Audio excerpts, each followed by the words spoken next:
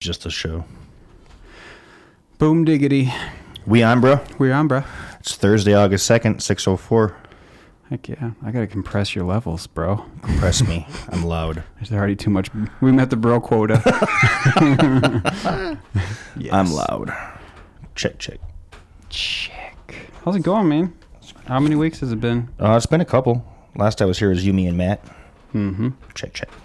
That's right. There we go. You should be good. Should be good. All right. Which one am I on here? This one? Yeah. This one. Yeah. Okay, we got that. All right, here we go. So. Boom, beat you to it. August 2nd, 2018. That's fun. I like getting the dates in there. So I brought back your movie. Yes. Can you turn my headphones on? I'm quiet over here. Oh, I got it. This is my bad. That's Here, fine. look at this. There we go. Is that what you wanted? There we go. Okay, cool. All right, cool. Good. So I brought her back, so you can take me off your list. Joaquin Phoenix. What do you think of his performance? Well, I'll tell you what here. For the audience people that don't know it, spoilers, obviously. It's 2014. It actually got an Academy Award. I didn't know that. That's pretty cool. I didn't either. So just for the people who know what the movie is, it's set in L.A. in the slight future. I'm reading the back here. It's basically about this guy that he writes. His job is pretty cool. He writes letters for people that don't have time to write letters to their friends and family and loved ones. I thought that was interesting. And he commutes to do this, which blows my mind. Like, why he doesn't just work from home in the first place is kind of ironic, but right. It's interesting. So just to get to the point, he gets a new operating system on his computer, and it's this girl AI, and it's voiced by Scarlett Johansson? Scarlett Johansson. Yep. And basically, she's this super, super smart AI. Mm-hmm. And it turns out she has, like, consciousness and all that. Legit AI. And she does all the things for him. She, like, just helps him plan his day and reads his stuff, and she's basically there 24/7. I was kind of hoping that they would have had like an avatar for her at some point, but they didn't have. Actually, she didn't appear at all. Like, they didn't even draw her on the screen, which I thought was weird. Like, not even a face. But it kind of added to like the mystique of her, I guess. So that was cool. Yep. And he falls in love with her, and she falls in love with him, and they have people sex and stuff like that with androids or with the computer. Is it like phone sex? It's like phone sex. And then there's this other character that gets hired that basically is a human version of her that's an actress that wants to get involved in like their relationship, but she's just like a flesh portal. Yeah, you know those prank TV shows where they got the little person in their ear and the person tells them what to do? Yes. It's that. It's with that. The AI. She knocks on the door and the AI she puts this thing in her ear. And at that point I was thinking, I wonder how many people she can talk to at once. Which is kind of foreshadowing for me. I'm like, well, she's AI, so she probably talked to 2 or 3 people at least. So, flash forward, turns out, bitch be cheating. A little. Dude, you're dating too far up. She doesn't have time to be on your level. Literally doesn't have time. She turns out, like, near the end of the movie, she's seeing some like 8,000 other people. He's like, wait, how many other people are you talking to right now? And I'm like, wait for it. And this dude's in public. He's on like some stairway, and he sits down and he breaks down. And she goes, but you're the one for me. And I'm like, oh my God. How many other people did you just say that to? Yeah, no, literally. And then she's like, I don't know, 120. So he's the main one, I guess, kind of deal. True. And then there's this interesting part where like she's unavailable, like the operating system's gone. He freaks out because he loves her, like he can't get a hold of her anywhere. And throughout the movie, he has like this phone, and he puts this phone in his pocket, and it's cute. He puts a little safety pin in there to kind of keep the phone up. I thought that was interesting. Yeah. So she has eyes basically, so she can see where they're going. And throughout the movie, his ex-wife, he told his ex-wife that he's dating this AI. that didn't go over very well. She thought that was, obviously weird. But then another couple in the office, one was played by Chris Pratt, which was interesting. His coworker was dating a human lawyer, and he's like, hey, we should go out sometime. And Joaquin, I forgot his name. Is it Theodore?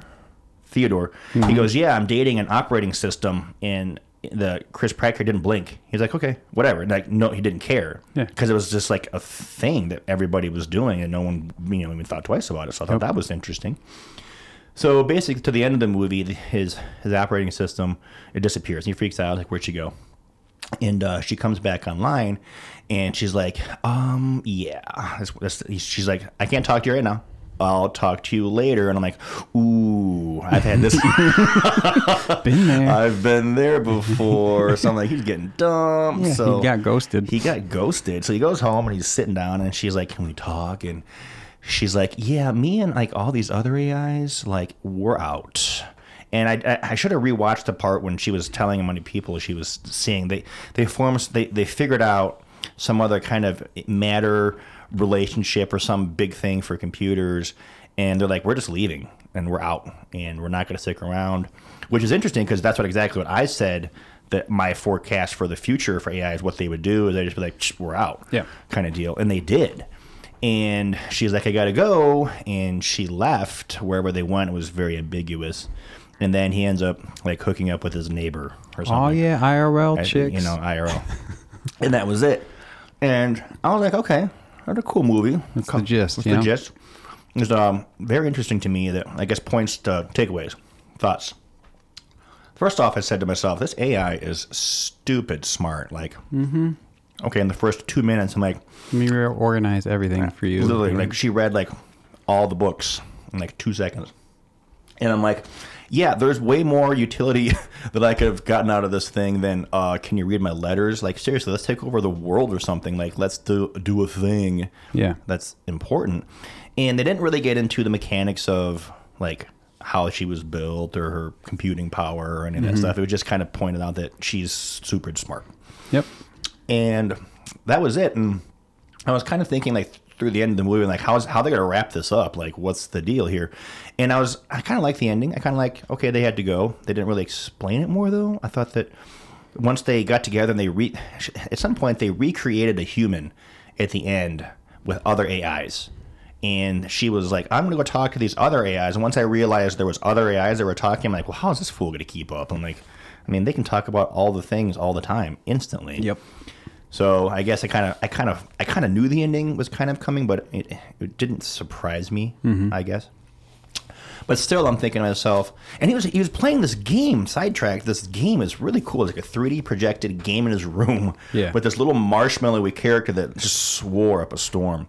And the 3D character in the video game was interacting with the AI that he was talking to, and they're all kind of like a little family. Augmented reality. It was augmented reality. Yeah. And I kept waiting for them to do that. I'm like, oh, well, there's this video game guy. They're going to do that with her, and then she's going to be there. But they never took that step. And honestly, if I had to pick it apart, I would have done that. I would have been just because you wanted to see Scarlett Johansson. Duh. I mean, come on, it's Scarlett Johansson. She's so cute. But, you think they would have added her in there somewhere. True. But I get it. So what do you think about how in the beginning he's so lonely? He is so lonely. And then you look around and everyone's on their phones. Yeah. I feel like they're like, let's talk about right now in our current state of civilization. Everyone on their phone. Everybody at the stoplights on their phone. Everybody looking down, looking up, being stupid.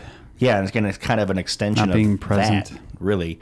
So if you don't like staring at Joaquin Phoenix for, 2 hours, may not be your thing, because there's other characters. I'll tell you what. It's my thing. His mustache kind of freaked me out the whole bit too. But yeah, dude, but I was immediately immersed in that movie. I watched it. I was like, I'm not gonna not watch it because you gave it to me. It's about AI, so that's cool. So it's on my list. It's done. Check. Good movie. Give me a Mike's Tomatoes out of 10. Out of 10, I'm gonna go with 8. All right, that's really good. I'd have given it 7.5, 8. I'd have given it more if they had a thing for her, like she was there, so it wasn't just Joaquin Phoenix the whole time. And if they had gone into more of the subplot with her as a character on her own, like if she was just her in the virtual world or whatever, and she was interacting with the other AIs. The film never left the presence of Joaquin Phoenix, did it? It never went out of his point of view. He was involved in every scene. So, I guess that's the point of really trying to make it the love story, because that's what it was, is a love story. So that's cool. So that's the take on it. It's fully his experience. Yes. The whole movie. It's all about him. And so that was interesting. That's the spin the director wanted to take on it, and I liked it. So, would you recommend this movie to people? You'd have to evaluate them as a person have first. To qualify it, basically. I mean, if you're not interested in, future stuff and in computers and stuff like that. And Joaquin Phoenix's face with his mustache, you're not going to like this movie because it's like a subculture, like a subgenre for people like us, exactly. So, yeah, good movie. So... What do you got? I got some movies. I just went through my collection, and I have a separate section for I rewatch these movies every 3 years ish. Oh, I see Lost in Translation. I have not seen that. Spoilers. I'm going to start with most obscure. Okay. To most well known. Okay. Okay. What you got here? Antitrust. Have you ever seen this movie? It's got Ryan Phillippe. No. His main character guy. No. It is from the year 2001. Ooh, okay. And it's all about future technology. Ooh, were they close? People ask you can't do spoilers on it because I'm not doing spoilers. Okay. I just want to talk general premise and recommendations. None of these I'll do spoilers on. But Antitrust is wonderful. It's all about startups and this guy who's a coder, genius coder. Yeah. And you get into kind of monopolies and his startup and all this stuff and this globally connected software. The whole world's connected and the race for that. Okay. And it's really kind of, I'd say, a style movie. Ooh. It's not low budget crap. Okay. It's really well done. And if you like techie, computer, hackery kind of movies, Antitrust. Okay, that's interesting. It kind of sounds like Facebook-y because that's about when Facebook was taken off, and that is a global software. It has a character that is directly. You're like, oh, this guy's Bill Gates, obviously, but his name's not Bill Gates. It's like William Fentz. Yeah, it's got William Fentz, who is played by what's his name? Oh my God. Tim Robbins. So you got A-list actors in this. Tim, he's a guy. He's a good character. Oh, Andy Dufresne. Okay. All right. Antitrust. What's next? Next one, Lost in Translation. Would you say this is well known? I know it. I haven't seen it. I should have seen it for the mere fact that it's got I'm taking Bill a picture Murray of your face holding this because you're going to borrow it. I want to watch that one. I just Bill Murray, the man, he's the main character. Scarlett Johansson again. Oh, Get Out. Okay, I'm definitely in. Bill's one of my literally favorite actors. Period. Directed by Sofia Coppola. Okay, Coppola, a daughter of the Francis Ford. You know what I'm saying. Yeah, buddy. So this is all about Japan. Okay. This Lost in Translation, right? Things that are Japanese. You're like, this doesn't translate. I don't know what the hell's going on.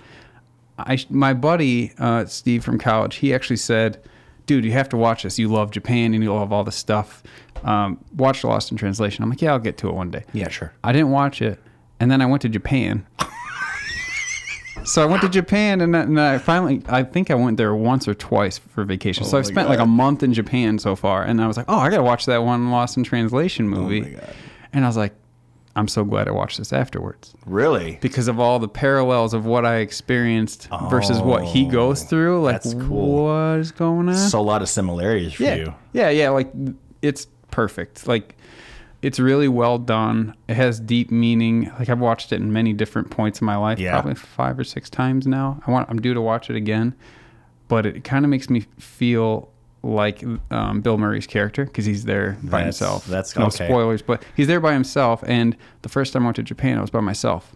Okay. So I kind of went through some of his range of emotions too. And dude, not even going there, I highly recommend. All right, yeah, okay, I'm in. Lost in Translation. I'll watch that. We're going to skip that for a second. Thank God. Don't say the thing. Beat that one to death. All right. So we got Pursuit of Happiness. Do you know this one? I think I've seen Will Smith that. And little Will Smith. What's his name? Jada or whatever. God. Not Jada Pinkett. That's his daughter, isn't it? I'm terrible. I don't know if I think I've seen it. Okay, I won't do spoilers either. I don't think I have seen it. The Pursuit of Happiness. It's from the year. Come on, be on here. I didn't watch it because I thought it was going to be sad, and I didn't watch it. Okay, so guaranteed, every single time I watch this movie, you're gonna cry. At the end, you're crying. I'm no punk bitch. You're touched with your emotions, but I happy cry at the end of this movie every time. Okay, see, I knew I was right. Because I love the struggle. It's not really coming of age. It's just it's a struggle. It's a struggle. Yeah. Okay. The struggle is real. The grind. And the love for your family. But it's I can't describe this movie without giving anything away, other than just watch it, and within 15 minutes you're like, oh yeah, I'm in. It's so well done. It's another one of those super polished A movies, high budget. All right. It's not low budget crap. That's what throws me off, is a low budget crap. Where I'm just like, this feels like it's a awful set. I'll watch a movie for like 15, 20 minutes, like, nope. And I'll stop watching it. Yeah. It's rare that I do that, but I'm pretty picky about the ones I start. So Pursuit of Happiness with Will Smith, inspired by a true story. Oh, it's set in the 80s. Got the feels all over it then. This last one is called Interstellar. This came out in 2014. So this actually has Matt McConaughey. For those of you who haven't heard our podcast, we've beat this movie to death already, but it's good. Every single episode. I think we don't not talk about this every time. So it's got Matt McConaughey and Anne Hathaway, and the cinematography. You've seen this, yeah. You watched it, and then we talked about it on the podcast. Specifically, this entire movie was one podcast. I think we should watch this movie for 3 hours and do a podcast with commentary. Live podcast that shit. Oh my God. Anyway, so it's really great. I'm not going to say anything else other than 10 out of 10 cinematography, 9.5 out of 10 special effects. Wow. I give it a 9 out of 10 for acting. We should have like categories that I can prepare with more stats for next time. I like stats. I'm fully immersed in this movie when I watch it. And I've seen it 5 times. I'm due to watch it again because I saw it last month, I think. I love your schedule. All right, Murph. Oh my God, that's a good segue to next part of the stuff I want to talk about, I guess. So I kind of cheated with Greg earlier. I was like, hey, here's the topics of conversation, so just so you're prepared. So I got my phone and I'm logged into YouTube. I watch a shitload of YouTube stuff. Me too, every day. I try to, and I generally lean towards, I've kind of seen all the monster truck stuff. The most of the stuff I watch on here now is informative and learning and teaching. And I've been adding subscribers and subscribing to people over time. And it's taken me a while to actually, like, I don't just click the subscribe button because I want to fill up all my stuff with this bullshit. So I've decided to put together a list of the channels that I watch and why I like them, and just kind of go through. There's maybe 7 or 8 of them. Okay, and let's go one for one. You describe one, I'll describe one. Let's go back and forth. I'll go from the one that I started with. I'm going to go through the order in which I started watching these, I guess. So, Arcade Impossible. Okay. Not on my list yet, but, we're working on it. I don't need the ego stroke. Oh, my God. Okay. So, I guess the first one that I really sunk a lot of time into it's called Space Time. And it's a PBS thing, and the guy that he talks, he's an astrophysicist, and he's just really, really smart. And they're maybe 10 to 15 minutes long each. And what I like about these is that each one of them has a consistent intro.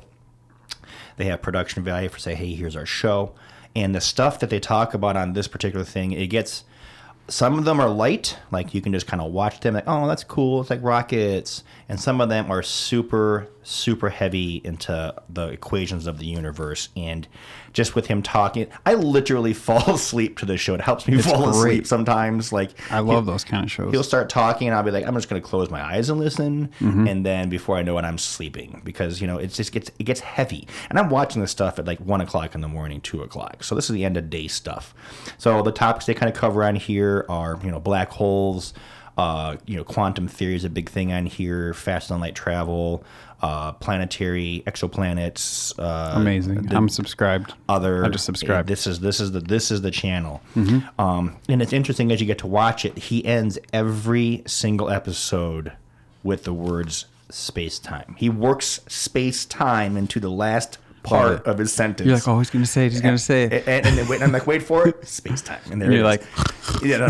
He doesn't just say it though. He works it into okay, this is the last sentence. It is a proper sentence. Like here it comes, and like you kind of get. After the third episode, I was like, wait a minute, he's doing the thing here.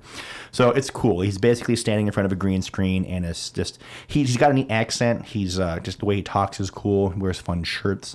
And they try to make the stuff relatable to people that aren't astrophysicists, but man, they go into everything. They talk about all the Einstein's theories, every theory, chaos theory, anything scientific that you can imagine is on this show. So, PBS Space Time. Very nice. The one I have is Astro Backyard. This is one I found maybe 3 weeks ago due to my recent telescope getting into it dealy. Yep. So this is a Canadian dude, and I've only seen like 10 of his videos, but I want to watch all of them. Astro Backyard. I'm going to text myself that. So it's interesting in just the fact that I love seeing real pictures that someone took of space, right? Okay. Nebulas, galaxies, whatever. And this guy has the astrophotography set up, and he kind of explains it, and then he'll like go out, and he's really good at his production quality and his narration, and he does these time lapses, and he explains it all. And one really touched me because I guess his father passed away last year. I don't know anything about the guy really, but he kind of showed like this really long time lapse he did of the Milky Way. Okay. And it was so deep. And at the end, it's just like really good music. And you just see this star cluster and you're like, holy crap, this is awesome looking. And it's panning out. Okay. And it keeps panning out because the picture he took is so massive in resolution that you're just like, holy crap. I thought this original thing was the picture. And he's just like, I felt the presence of my dad out there kind of thing, like at the end. And I was like, dude, I want to cry from this. I got to stop talking about crying. So much emotions over there. So much emotion. You're taking estrogen? What's going on? No. Oh my God. Speaking of the zooming out, I saw on Facebook today from a buddy, it was a picture of like a zoomed out, zoomed out of the Milky Way. Like it was like the super cluster. Like here's a super cluster. And it said, here's Earth. And it kept zooming in on a scale of 10. I love the scale and it kept scooting, and it scooted all the way into the Western Hemisphere. I'm like, oh, that's cool. And then it scooted into the lab. Oh, that's cool. And then it scooted into the tree and the leaf and the cell and down to the freaking atoms. And down to this Planck units. Like it went all the way out to all the, like, and it kept zooming. Is the Planck what's inside the atom? A Planck is the smallest unit of measurement in the universe for time, space, but you volume. Can get there's no half Plancks. Small. Nope. After that, they say the information doesn't exist. That's so weird. That's the same as us saying, well, there's nothing outside 13.2 billion years away. Yeah. You know what I'm saying? That's the thing. So, yeah, we're going to get off topic, but that's cool because that's like the Planck unit is like after you go smaller than a Planck, there's no discernible information within there. There's nothing. There's no anything of size. Dang. That's it. That's the resolution of our universe, which is one of the theories that people say, hey, we're in a simulation because you can see the resolution. Pretty sweet. Kind of stuff. So that's yours. What's another one I got here? Okay, so this is not organized on my phone. Mine either. It's all over the place, so it's fine. Okay, so one I just kind of recently got, and a lot of these I added recently. Like PBS Spacetime has been the thing for a while. So I started another one the other day. It's called Joe Scott, and it's called Answers with Joe. And he's been doing this for 7 years. He has a lot of subscribers. He's funny. He actually has very good presence. It's basically him sitting in his office, and every episode he swivels around, he starts talking, he introduces a subject, there's production value, and then he fields a question from one of his viewers, and they talk about all the things. So he's been into lately a lot about Elon Musk, a lot about Jeff Bezos, Blue Origin, SpaceX, all the stuff they've done with the rockets and things like that, which is the last part of our conversation I like to have today, so I don't want to get into that right now. But Joe talks about all kinds of crazy things too, and he has more humor built in. He's not an astrophysicist. He's a very smart guy. He lives in Texas. He's a YouTuber. That's what he does, and he's sponsored by Patreon. He makes his living now doing these YouTube videos. Awesome. But he's not a physicist, but he's very smart. And he talks about all kinds of things. Like I watched an episode on the 150-year-old man last night, and another one was really interesting. Is math real? Wait, what's 150-year-old man? This guy named Tom Parr he was lived to be 150 back in the 1600s. Believed to be, right? No, it's some bullshit because his grandfather had the same name, and they think he picked up his grandfather's. So what's her oldest? Not 120 or something? It's 120. It's a French lady. She's like 120 years old. Okay, cool. But he talks about everything too. He talks about time travel and lots of space stuff. And is it short, succinct? They're short. They're anywhere from 6 to 14 minutes. The last 2 or 3 minutes is him plugging his sponsors. But it's good. You can like digest it. It's quick. You don't have to. He doesn't get into the math at all. It's funny. I literally laugh out loud because he's a funny guy. Right. He has a lot of references. He doesn't swear a lot. Every once in a while he gets to swear out there. He's a funny, smart guy. So he's humorous. He talks about cool stuff. check him out. It's, Joe Scott. Answer the Joe. Very nice. What you got? Oh, dude, mine are all over the place. I'm gonna go with Binging with Babish. You ever heard of this dude? No. Binging with Babish. I got a lot of hobbies, and one of them's like I like to cook. Dude, you gotta have sometime. You gotta come over for the flat top grill. Yeah, I was gonna ask you about I've been doing breakfast foods, Philly cheesesteak the other night. I'm doing smash burgers tonight. Oh my God. I gotta work out every day really hard. So Binging with Babish is this guy, amazing production value. I'd say just A-level production value. Okay. Dude must be doing short films on the main gig for him. But he has this great basically cooking show. And it's really well done, and it's all just kind of like him. He goes from like his chest, the bottom of his chest down is the camera view. And he walks into frame, and it's voiceover. You never see his face, really. You're just sticking his crotch the entire time? No, his crotch is covered by the counter. So you got counter up to the bottom of his chest, but it's a really good framed shot of a kitchen. So you've never seen his face? No. Now he's kind of in there sometimes. Okay. But the focus is the cooking. And he goes into recreating foods from different shows and like stuff from like movies and shows like Frasier foods or Seinfeld foods or SpongeBob SquarePants. What? Like all over the place. And he'll play like a preview of where they talk about it on the show, and then he tries to recreate it. And he's a really good cook. That's cool. So now, and he has like basics with Babish, like just basics about cooking bread yourself or doing steaks yourself, all different ways. Like, and it's perfectly done, short videos, Binging with Babish. See, those food shows, like, they kill me. I watch them in bed. Do they kill me? Because I'm like, oh, that looks really good. What do I have to eat? I got some chips. Do what I do and reach on your end table and just dip a marshmallow in some chocolate fondue. The cool thing is it just stays warm all night. Oh, my God. Dip your hand in there if you want to. Just bear clap. Wow. Like Yogi Bear. Fondue end tables. Seriously. Okay. All right. So what are the other ones I got on here? Okay. It's called Top Tens, TENZ. And it is what it sounds like. It's the top 10 list of all kinds of rare stuff. So I'm looking at my phone. 10 rare psychological delusions. There's all kinds of top 10s on here. Some really, really off the wall stuff. It's just some interesting stuff. Not so much necessarily space time, but it's got lots of just top 10 interesting things. Yes, top 10 valuable coins that might be in your pocket. It's just kind of random shit. They think, oh, I didn't know that. That's cool. That's fun. World's most haunted houses. Wow. Yeah, top 10 people whose dying wish was to see a film. I mean, I'm just scrolling through my phone on here. So the rest of the ones I got are pretty quick to name off. So I'm just going to run through them here real quick. Okay. There's one called Curious Droid, and it's got some conspiracy theory stuff on there, but it's more sciencey stuff. This one says how the real Soviet rocket men changed the world, and it delves into not necessarily headline stuff that you probably not really heard of. There's stuff that maybe you heard about in passing, but it kind of finds the stuff on the fringe of science that's older stuff, and it kind of goes through it. So there's a lot of interesting stuff there. Nuggets. Okay, here's another one that I really kind of like. His name is Isaac Arthur. Okay. And he's been doing this for a while. Now, this guy, I am going to talk about his channel a little bit. Number one, he has a speech impediment. He's got the Elmer Fudd W.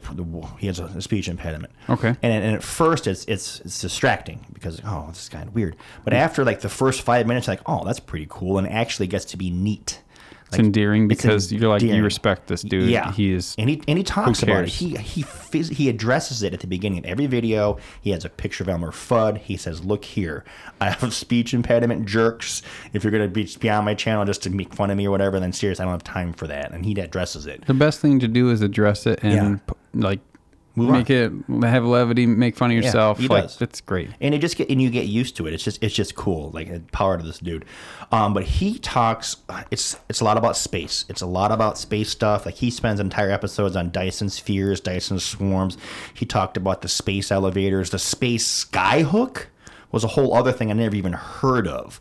And it's essentially using low spinning giant 500 kilometer long mega structures in space that are spinning at thousands of revolutions per minute, and they come down into the upper atmosphere at 35 or 45,000 feet, and they swing at like Mach 1, and they connect to a plane that's already in there, and they hook it up and they fling it out into space.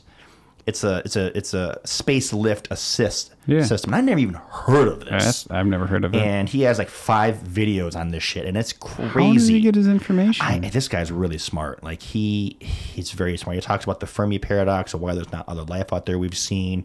What would alien cultures be like? Would they even be using math?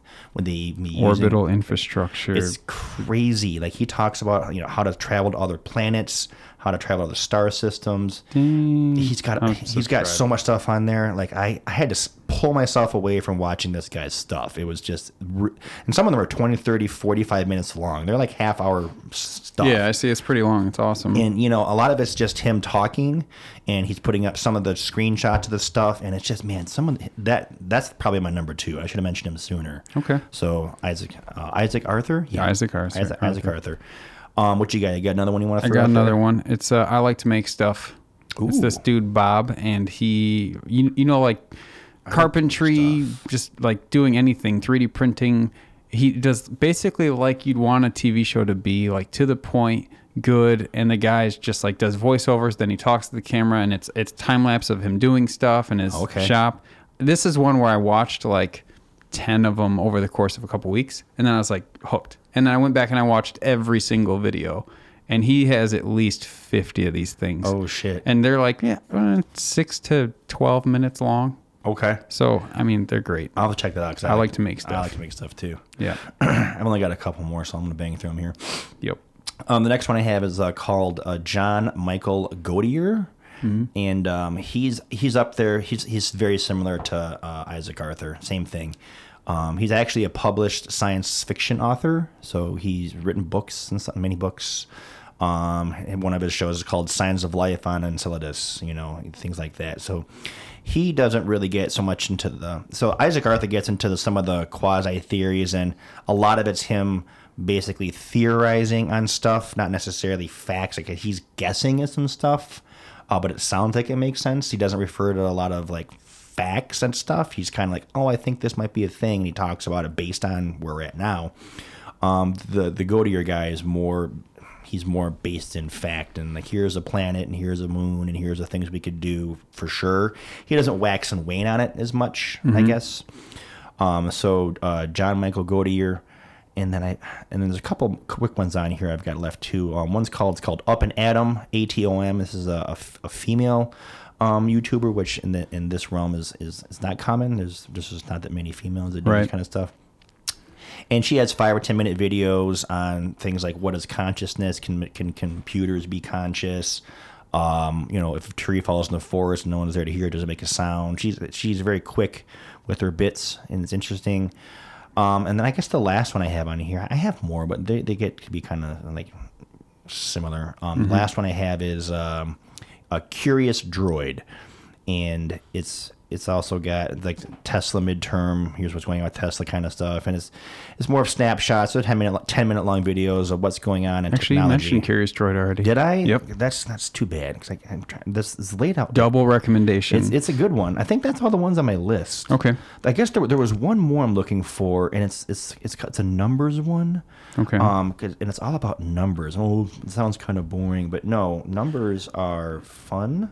Numbers are fun. And I wanted to see if I can find it. I got one that's odd. Go for it. If you want to get into, or you're already practicing yoga, Yoga with Adrienne.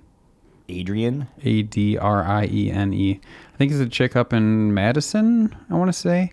But she has, how many subscribers does she have? Holy crap. 3.7 million subscribers. Holy shit. Her personality's great. She's just cool. And I've done maybe 10 or 15 different yoga videos with her, kind of thing. Okay. I usually cry while I'm doing yoga. Because I'm hearing myself talk about yoga on a podcast. Marshmallows dipped in yoga. I like marshmallows dipped in yoga. There's a thing. That's going to be the book I write. God, literally. That's pretty much all I've got. So if you don't want to go to a yoga class, or you just want to try it out, like, dude, it's free, and there's hundreds of videos, and they're actually really well done, like from 6 minutes to 45 minutes long. All right. Yeah. I'm sure she's probably fairly easy on the eyes, I would imagine. Yeah, namaste, bro. Namaste. Wow. Okay. Yeah. So that's my. There's probably a couple more stuck in there, but I don't want to bring my laptop in. It's backed up. I got to go to the. You just signed the crap out of my YouTube subscriptions, by the way. Yeah. I subscribe to 5 of those that you recommended. I typed yours in, so I'm gonna look at those when I get home later tonight to check things out. But the last thing I have time. What time is it? I need to be out of here by like 7:15 to the latest, 6:40. Oh, you're good. The last thing I want to talk about is, I guess, Elon Musk, but not necessarily him particularly, but maybe what's going on with SpaceX, his company, and the level of just rocketry and stuff going on right now. So I guess in general right now, before we get into that specifics, just kind of a tangent cam, something Joe question what Joe does, is that I am super excited to be alive at this point in the timeline of humanity. Yes, me too. Where I think we're about to, I think the 2020s are just literally going to be epic.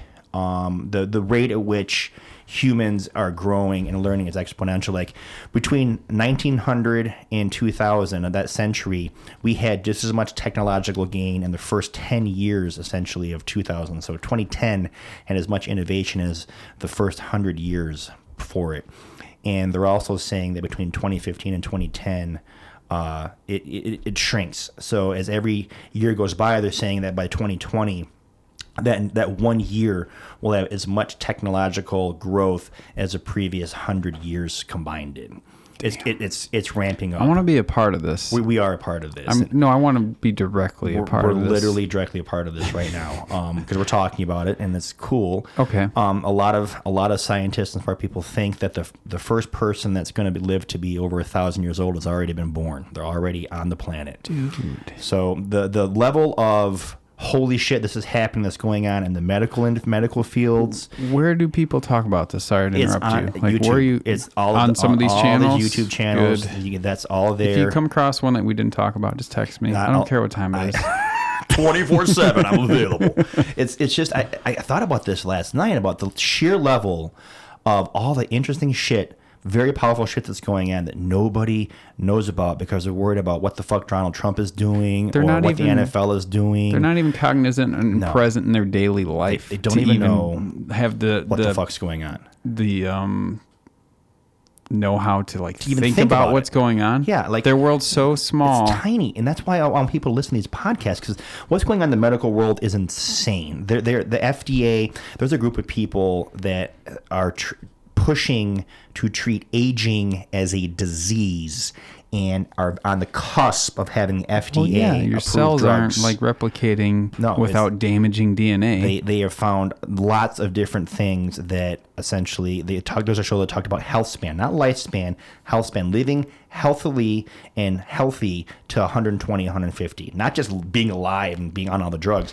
Being healthy. I have a question for you about this. So 120 years as being a common lifespan for people, or maybe getting to 500 years, 1,000 years. Do you think it's going to be more acceptable to allow people to euthanize themselves? I guess, because it's not... you get tired after a while. Well, that was one of the arguments that Joe was like, he kind of got salty when people are like, oh, you get tired of all these. By the way, I'm not depressed. I didn't just think about that right away. He goes, if you do get tired of all the things, then you can obviously, kill yourself at some point. But honestly, if you have the power to live to be as old as you'd like to be, healthy, just think of all the things you could do. Literally. The thing that people don't like about aging, right, is the mental aging. Yeah. Right? You kind of losing your sharpness, you don't remember things, and then the fear of going senile or losing your memory. See, that's the thing people don't want to grow up. I think if your mind stayed as sharp as it does right now, give me as long as I can take. That's the point, is that they are on the cusp of figuring out cancer. Done. They're on the cusp of figuring out anything. Please. Gene editing, we talked about it earlier. They're literally going to be able to fix every type of disease, cancer, Alzheimer's, dementia, and they're going to be able to put nanobots into your body that can essentially scrub your arterial walls of cholesterol. Like, you can literally rebuild your body. Good, because I'm having burgers tonight. So that's a thing in the medical field. It's just amazing that all the things are happening at once. So they have the whole medical field with life, enhancing health spans. You have the whole push for getting to another planet has been driven by essentially one major player, and that's Elon Musk. And I watched a couple documentaries on this guy. This fool, that's not this fool, that's not the word. This super smart guy. This fool's not, that's totally the wrong word. He built Tesla, for one. He built Solar City, which is the largest manufacturer and installer of solar panels in the world. Yep. He's building the Gigafactory to build batteries. He self-pioneered and self-funded SpaceX. How many people are going to have this dude as their role model? Hopefully a lot, because this dude, he... Is there anyone else like him on the planet right now? Not that is like semi-popular, at least that we'd even heard of. Well, there's Jeff Bezos, but he's not as That's cool. Just because he's crazy Jeff rich. Bezos is literally, he has $135 billion. So with the amount of money Jeff Bezos he does so much less percent awesome as Musk. Yeah. Where he has the power to do so much percent more. He does. And so I guess we'll talk about both of them to finish up. So there's several private players in the space launch industry. The two biggest ones are SpaceX, funded by Elon Musk essentially, and then Blue Origin, which is Jeff Bezos' baby. And per year, Jeff Bezos, I think he's putting in like $1 billion a year. He has enough money to fund at current levels without making a profit for another 135 years.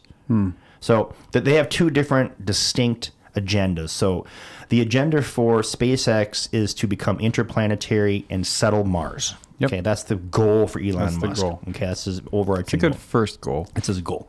And then Blue Origin's goal is not that. It's completely different. It's that he wants people, Jeff Bezos, to be able to live in and colonize the moon and live in Earth orbit. That's and travel cheaply into and out of space. That's his plan. Okay. Basically.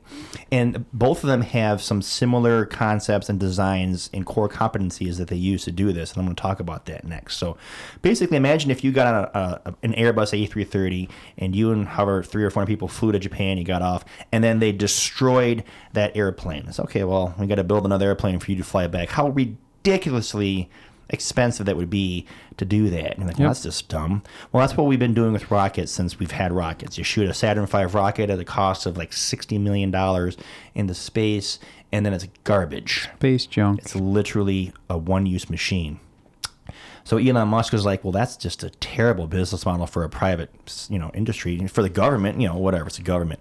But Elon Musk was like, that's terrible. You're not going to get the cost. It's all about getting the cost per pound down. That's what this game is about. Right, and this kind of aligns with our civilization's use and like how much power we can gather, right? Because we don't want to use fossil fuels and everything else. If we elevate our power game, we can do something that's just like, oh yeah, we harness this from the sun, and boom. So I watched an interesting, from a show I didn't mention, an interesting similarity metaphor that the Union Pacific and the other company, the other railway train station back in 1869, where they met at Promontory Ridge, where they formed and built the first intercontinental railroad. Okay, it was 2 private companies. There's Union Pacific and, God, this is terrible. I forgot the other one. But the 2 independent companies, and that was paralleled with today with Elon Musk and Jeff Bezos. And they were saying, okay, to go from New York to California cost in that time's money like $1,000. And it took 6 months, and there's a really good chance you're going to die from dysentery. You've played Oregon Trail. Yep. It cost a lot of money. It was terrible. It was just a terrible, terrible journey. When they got done with this railroad, it cost $150, and it took a week. Which is balling. And that's what spurred the entire West growth. That's why California became the thing. Yep. And it essentially said, hey, if you build it, we build this railway, it literally changed the entire face of our country and our civilization. It changed everything. Yep. And that's the same thing that's happening with space right now. I got goosebumps just talking about this. There's these 2 guys that's like, you know what, we're going to get to space because that's the thing that humanity needs to do. And they're going to build it. And they're going to build these launch vehicles that I'm going to get to are reusable. Not 10%, 20%, 50%, and 100% reusable. Very, very, very little lost in sending them up, sending them down, which drastically cheapens the cost of getting material, people, resources into outer space. And once you do that, and you have a proven technology, and you can mass produce it, and you can demonstrate to all the companies on the planet that you can get their stuff into space for cheap, you can create an entire industry that doesn't even exist. Once we're in space and we can transport things in and out of planets, the moon, whatever, what about our solar panel game? Because you don't have, rotation around the Earth. No, we can mass collect from the sun. Yes, and get that Dyson sphere going. We can once. Okay, so Jeff Bezos' plan is to move. Now picture this: all heavy industry to the moon. Heavy industry. That's just an Amazon thing. He didn't have to think that hard about it. That's Prime Moon. That's literally what his plan is. To where we have the Earth, because both of these gentlemen want to save the Earth. Okay, they don't come out and say we're trying to save the Earth because whatever, but that's what they want to do. Jeff Bezos envisions the Earth as basically just a living space, as residential, it's service, it's light industrial, and it takes all the toxic, heavy polluting industry, heavy things off planet. We go clean with everything else. We literally go clean with everything else. And Elon Musk is coming at it from a different way. He's the largest producer of solar panels in the world. He's got electric cars. So these two guys, they're coming at it from their own angles. Okay, and power to them for doing that. So once we are able to have a heavy lift vehicle to get stuff into space for cheaper, it's still expensive, but cheaper, it changes the game. So I have just enough time to talk about, I guess, the rockets that are coming up right now. So let's go into that real quick. So we briefly talked about the self-landing rocket. I saw the video that was at Francesco's. This rocket came down and it landed itself, and I almost fell over how cool that was. And the audience was like, yeah, whatever. What's for lunch? What's for dinner? I'm like, this rocket just landed by itself. How cool. And I was like, oh my God, this is the coolest thing I've ever seen. And they took that and they multiplied it by 1,000. So they had the Falcon 1, which was like a 40 or 50 meter rocket, and it got into outer space. It failed the first 3 times, and on the 4th time, just before Elon Musk went bankrupt, it got out there. And he was literally at the cusp of being broken. I didn't know that. Yeah. That's crazy. He self-funded this shit. The first 3 rockets he built, designed, exploded or failed to reach. They didn't work. And he was down to, well, okay, we got one more shot at this. Or people were pulling the con, and it got out there, and it worked. And that was Falcon 1. So now they have the next iteration. It's Falcon 9. And it's about 10 times bigger. It's about, the numbers I'm going to screw up because I don't recall, but it's much, much bigger. And it gets stuff out of space, and the Falcon 9 heavy lift, it's basically the Falcon 9 with 2 additional boosters on the side that is currently, by a factor of 2, the biggest rocket of payload capacity that the Earth has ever seen. It can carry up literally twice as much stuff as the biggest rocket ever could, at a cost that is less than like a 0.1%. It's so much cheaper because they reuse the rockets. They land. Smart. Aren't they using different fuel too, like kerosene based, or what are they using? It's liquid oxygen something. Oxygen is the propellant. It's called LOX. LOX. Okay, I got you. So basically, the first stages shoot up. They do the thing, and they self-propel and they self-land and they are reused. So you don't have to throw the plane away, and then it gets into outer space. So the next thing on the list so it's called the Falcon, right? Named after the Millennium Falcon. That's literally why he called it that. Wait for it. Here it comes. Okay. So the next iteration of the deal here is called the BFR. Okay, so remember when you were playing games and you had the BFG? You know what the BFG is, right? That's the big fucking gun. Yep. So the next version is the BFR, and it's not the big fucking rocket, which I think he may have been tongue-in-cheek with. It's the big Falcon rocket. Awesome. And this machine is a 2-stage rocket. It has 37 individual engines. Yep. And stage 1 and stage 2. So stage 1 is the main part below it that has like 30 engines on it, and it gets everything into low Earth atmosphere. And stage 2, which holds the cargo, either personnel or people or stuff, it's more of it's still a cylindrical tube, but it's the part 2 that goes into the actual outer space, delivers the payload, and it also re-enters. Of course. So the cargo carrying capacity of the BFR is more than an Airbus A380.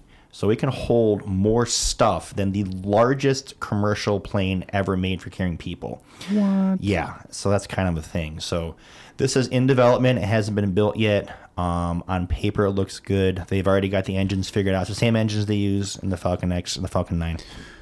So it's pretty badass. Pretty badass. That's what he wants to use to deliver stuff to Mars to seed it with resources before people go. And Elon's schedule to go to Mars is within the next 5 years. It's not like, oh, this is a 20 or 30. This is 5 years from now. And he admits that's a pretty hard goal to meet, but that's his timeline. He's literally trying to get to Mars within the next 5 years.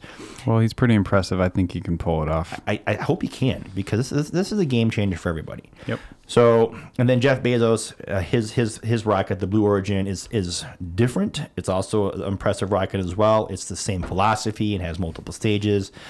They get reused. He's almost got to one approved to where his first rocket, and I forgot the name, is designed to basically take 6 or 7 passengers to the edge of space. And they can be weightless for about 4 minutes. It's completely pilotless. It's completely autonomous. The thing shoots up there. The passenger's like, hey, we're hanging out for 4 minutes. We're floating. And then it lands itself. So it's kind of like a gimmick. It's kind of gimmicky. Yeah. But you're going to find people that are going to spend $1 million a pop or whatever to hop on that thing and try it out for a day. It's proof of concept, basically. So my question is, yeah, we're burning all this fuel to get up there. That's great. But I think doesn't need to be like electric eventually or something, well, or a different chemical reaction that's not as dirty. So we're not it's doing be fossil nuclear. kind of stuff. It'll be nuclear rockets. And nuclear. No, nuclear rockets. Nuclear waste is just heat. It's just heat. In space, it doesn't matter. You can't. Okay, so the specific instance of energy that you get from chemicals versus nuclear is not even comparison. You get so much more energy per liter, pound of chemicals than you do from anything nuclear. It's just, they're not even close. But in space, you don't need that kind of energy difference, because there's the space. It's a vacuum. You just need a little oomph. So the equivalent of burning the kerosene is probably 1.21 gigawatts. Okay, Doc Brown. This sucker's nuclear. Mr. Fusion. So in space, on that note, Voyager is the largest, it's the farthest away man-made thing ever. Mm-hmm. It's actually that probe just deep. It passed the heliopause, and the heliopause is basically the furthest out that our sun has presence as far as a push. Mm-hmm. And it's kind of like a shock wave there where the rest of interstellar space pushes back, and it's kind of the spot where they meet. And it's like, okay, you're literally left the neighborhood. You're saying now. The influence of gravity for the sun? The influence of not so much gravity, but also the solar power push, the solar wind, if you will. All the effects of the sun are basically stopped at that point. They're neutral. Mm-hmm. And for the next 300, years or something, it's going to travel 300 or 30,000, I forget. I think 300 to get to the Oort cloud, and then 30,000 more years to pass through. Is it still sending a stream of data back? It just stopped, and this is where I want to go with it. This thing was it was launched in the month of my birth, in the September or October of 1977. Voyager 2 left first, and then Voyager 1. Oh yeah. And its nuclear reactor with 1970s technology was still on. Yeah. It was still able to power a minimum of instruments. They had to turn off a lot of its stuff to because it's to save energy. But it was still able to say, hey, here's where I'm at. Here's where we're going. For 40 years. So awesome. And they're communicating with this thing still. It's actually to the point where it's about to be basically blend in with the rest of the universe. It's pretty much done. You know what I'm surprised didn't happen, since this is 70s technology? People just pointing a satellite at that area and hacking that bitch. I don't know what you'd be able to do with it. The thrusters are offline. You can't. Well, just to get the data, right? Oh, well, I guess maybe. I'm sure that's probably all public. That's got to be a public thing. You think so? Yeah, it's 70s stuff. I just want to have it up and be like, yeah, I got the Voyager up. No big deal. It's on my left monitor here. Space Cab. So I guess my point is that with 1970s technology for a reconnaissance probe, a probe, not meant to move asteroids, not meant to do anything mining, just to go and send information, a nuclear reactor. And we're not talking like this mega structure. It's a small thing. They have 3 of them. 3 probably shoebox-sized nuclear reactors stacked together that power this thing for 40 fucking years. Get a big one on this SpaceX one with the payload. huge. You got so much power. That's the next thing. So much power. So I was walking this morning, and I'm building a building a fucking spaceship in my head, and I'm picturing like our next steps of what we should do to bringing stuff. And there's a lot of talk to finish up this conversation, I guess, of going out and finding an asteroid in the belt and bringing it back here. And there's several different types of asteroids. They classify them as to having water or having heavy metal or having silica-based stuff, where we can land on these asteroids and essentially set up mining operations and produce fuel and produce material we can use to construct things with autonomous robots. Yeah, and that's a good intermediary, right, to use that material until we can get enough energy and everything else. It's called in situ resource utilization, using the stuff at the location to build your stuff. Building air, being able to make air, for people, obviously. Yep. But all this stuff is going to be happening with robots. We're not talking about sending people. It's just not feasible to get a human being out there. Robots, boom. Yeah, it's going to be autonomous robots that are smart. That's where AI comes in. Yep. And also being directed by people. So being able to send a fleet of nuclear-powered robots and spaceships to an asteroid, attaching themselves to it and tugging it essentially back to an Earth orbit to do a lot of things. Proof of concept, to mine it, to have a way station between here and the moon, to essentially have a spot. Okay, here's a giant rock now that's in orbit, and I thought about what if they fuck this up and it actually crashes on the planet and fucking ends humanity. So maybe get a small one to start. We'll have people on Mars by then. Well, we will. Yes, that's the we'll have people on Mars before we were grabbing up these rocks. But the point is to have these machines that can go, like they're saying that one asteroid, 1 kilometer wide, just one of these things can have more precious metal on it than pretty much ever. Like it can have all the gold, it can have all the palladium, platinum, tungsten, titanium, all the metals. Why do you think that is? Because they're just left over from the creation of the universe and the planets and the solar systems. So you say it have more than our Earth? Yes, because as far as mineable, because it's right there. Oh yeah, because we can't get at it. It's in the crust. Deep enough. No, again, deep, but it's right there on the asteroid, and they're actually concerned that you get one asteroid and you're going to crash the market as far as now we have all the gold. So they're actually concerned about screwing up the economy of things, because these rocks are essentially just like, there's a rock full of water, there's a rock full of stuff, and we collect enough of these rocks up, we can actually start forming stuff. My idea was to bring back a rock big enough to use as the counterweight to the space elevator, which would be future technology. That's got to be at least 100 years out. But just doing these things, humans in space aren't just going to be, we're going to use rockets. We're going to use all different types of technology to get out there and do the stuff. It's not going to be one guy.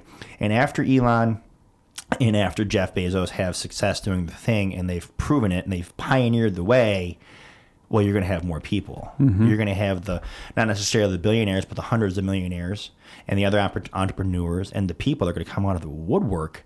And once they realize, holy shit, there's a structure to do this, it's going to be a paradigm shift in the way our species thinks. I hope so. More prosperity and less corruption. I hope it focuses us on something bigger than who's winning the sports game today, and what are the politicians doing, and what's this stupid kiki dance, and just all the tripe that we get lost in the day-to-day, the stuff that honestly doesn't matter and distracts us as a species.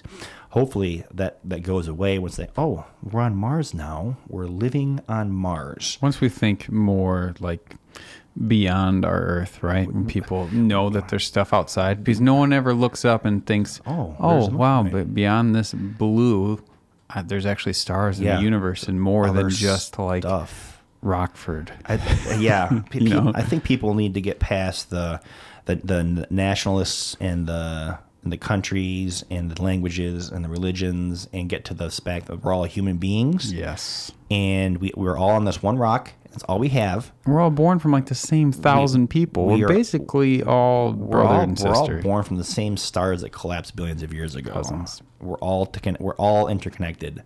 And to think that our day is like, it's petty. I think it's petty. And to be focused on something that's bigger, that's humanity driven. That's why I'm so fascinated with the stars. It's a human changing thing. This is how we evolve as a species, because we have to. We're travelers. That's what humans do. We explore. Once we get to a spot, we want to get to the next spot. We found all the spots on Earth except for the deep sea spots. And other than that, it's space. That's all that's left for us to do. And it's going to take these pioneering individuals to say, hey, screw these governments. We're going to do this because we can. And once they do, and they demonstrate, because they're doing it, it's happening right now. We got some rich doers. And honestly, I can't think of a better thing for them to be putting their effort towards at all. No. These guys could be living on an island sipping margaritas. They could use their money to temporarily fix local problems, they could. But they're forward thinking. They're thinking about changing the course of humanity. Mm-hmm. And honestly, I can't think of a better use of money to do than that. I mean, the Bill and Melinda Gates Foundation, they're giving away money to help, immediate fix problems, malaria. fix malaria. That's not to say that's not important too, but they're doing that. Someone's already doing that with a lot of money. They're still part of the Awesome People Club. They are definitely a part of the Awesome People Club. Yep. And I think that when time looks back, and history looks back at this very specific time in humanity, this is the space race. It's not the 1950s in the 60s getting to the moon. That was the precursor. Mm-hmm. That was nation building. That was figuring out democracy versus communism, and it was throwing money again into space. This is capitalism and human change, and changing the way humans think and the way humans live, and literally changing humanity. Because once people live on Mars and grow up on Mars and are born on Mars, they're Martians. Yeah. They're not human beings anymore. They're Martians. People on Earth are going to be like, I hate Martians. Have you watched well, there's a whole show on that called The Expanse. There's a Martians and the I got to watch that one still. You got to watch the shit out of that. Yeah? Okay, good. That's my show I'm going to get into. Watch The Expanse. It's the first 2 seasons are free. Will I cry? No crying. Oh, man, I'm up for it. I need to stop crying so much. But yeah, they'll be raised in different gravity, and they'll look different, and over time they will be different people than us. So these people are literally helping humanity literally change the course of our destiny. And if we want to ultimately be successful as a species and grow, and we have to get off this planet. We can't put all of our eggs in this one basket. It's too dangerous. We're one plague, one supervolcano, one asteroid, one just thing away from not existing anymore, and all the knowledge of humanity is wasted, and it's gone. It's a blip that will never be known to the rest of the universe. In fact, I'll leave you with this thought before I go here. If something like that happens to the planet Earth, where it's done, and sunburst or just something destroys the planet, and the humanity is gone, and there's just literally nothing left on the planet Earth. One of the very few things left, and I'm talking stuff in the atmosphere and the satellites, they all fall, and that's all garbage. One of the very few things left that humanity has that says, hey, we were here, is the Voyager probes. And it's the Pioneer probes, and that's it. And on the Voyager probe, there's a golden disc that Carl Sagan and a couple other really smart people put together. It's a record, and it contains images of humans, and it has pictures and sounds of Earth and people and music, and it's got a couple hydrogen atoms on there, and it has Earth's position relative to 13 known quasars, and it's our solar system laid out, and it says, hey, here we are. We were humans. We existed. That's badass. It's super badass. The chance of an intelligent civilization ever finding that is probably the smallest of percentage. Like literally, pick the smallest Planck percentage, but that's it. It's out there and it's traveling. And there's a chance sometime very, very, very stupid far in the future. Yeah.